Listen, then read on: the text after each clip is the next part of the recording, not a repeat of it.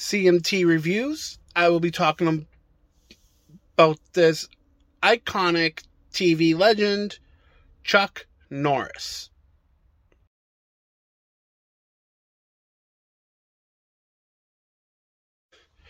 Now, I'm going to be talking about Chuck Norris. He is an actor, a producer, and he's also messed around in the music department.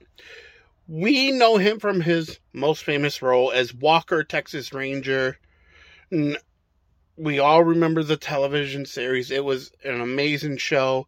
And he actually got his start in acting in 1968. Now, he is very well known for his karate, and he's a very disciplined actor. He not just Walker, Texas Ranger, he's appeared as himself in numerous movies, such as one called Sidekicks.